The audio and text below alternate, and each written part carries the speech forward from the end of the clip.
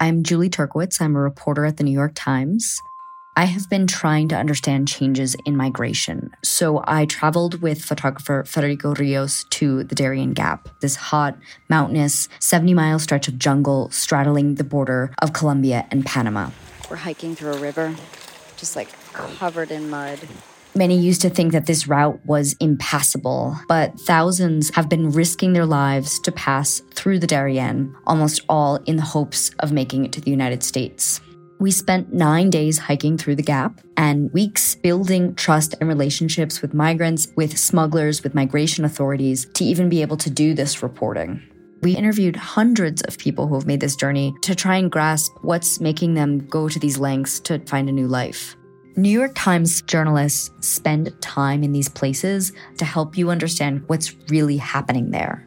You can support this kind of journalism by subscribing to the New York Times. From the New York Times, I'm Michael Barbaro. Here's what you need to know today.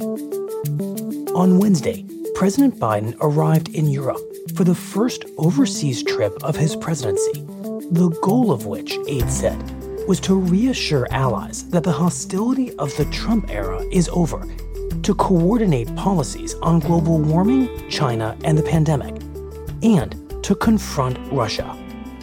During his trip, Biden will hold an in-person meeting with Russia's president, Vladimir Putin, who U.S. intelligence agencies have concluded repeatedly sought ways to undermine Biden and help try to re-elect his rival, Donald Trump.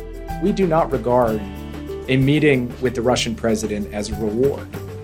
We regard it as a vital part of defending America's interests and America's values. During a news conference, Biden's national security advisor, Jake Sullivan, defended the meeting with Putin.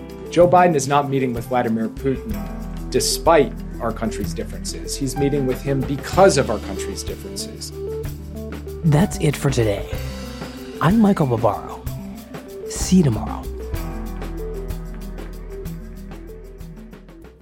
This podcast is supported by the Freedom From Religion Foundation. I'm Ron Reagan, an unabashed atheist, and I'm alarmed by the intrusions of religion into our secular government. That's why I'm asking you to join the Freedom From Religion Foundation, the nation's largest and most effective organization of atheists and agnostics, working to keep state and church separate. Phone 1-800-335-4021, 1-800-335-4021, or visit the Freedom From Religion Foundation at ffrf.org. Ron Reagan, lifelong atheist, not afraid of burning in hell.